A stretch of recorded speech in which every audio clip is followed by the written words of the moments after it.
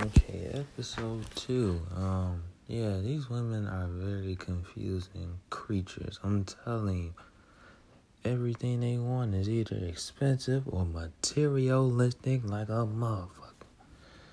And then what's with these women that go on Instagram, be modeling, posing, and saying, y'all niggas thirsty? Well, we thirsty to get us a drink, bitch.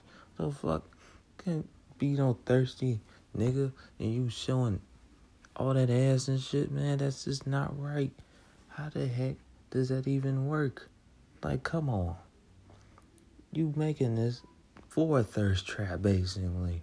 But y'all want to make money off it now, too. Which, man, I don't know how, but people are just dumb enough to pay y'all for it.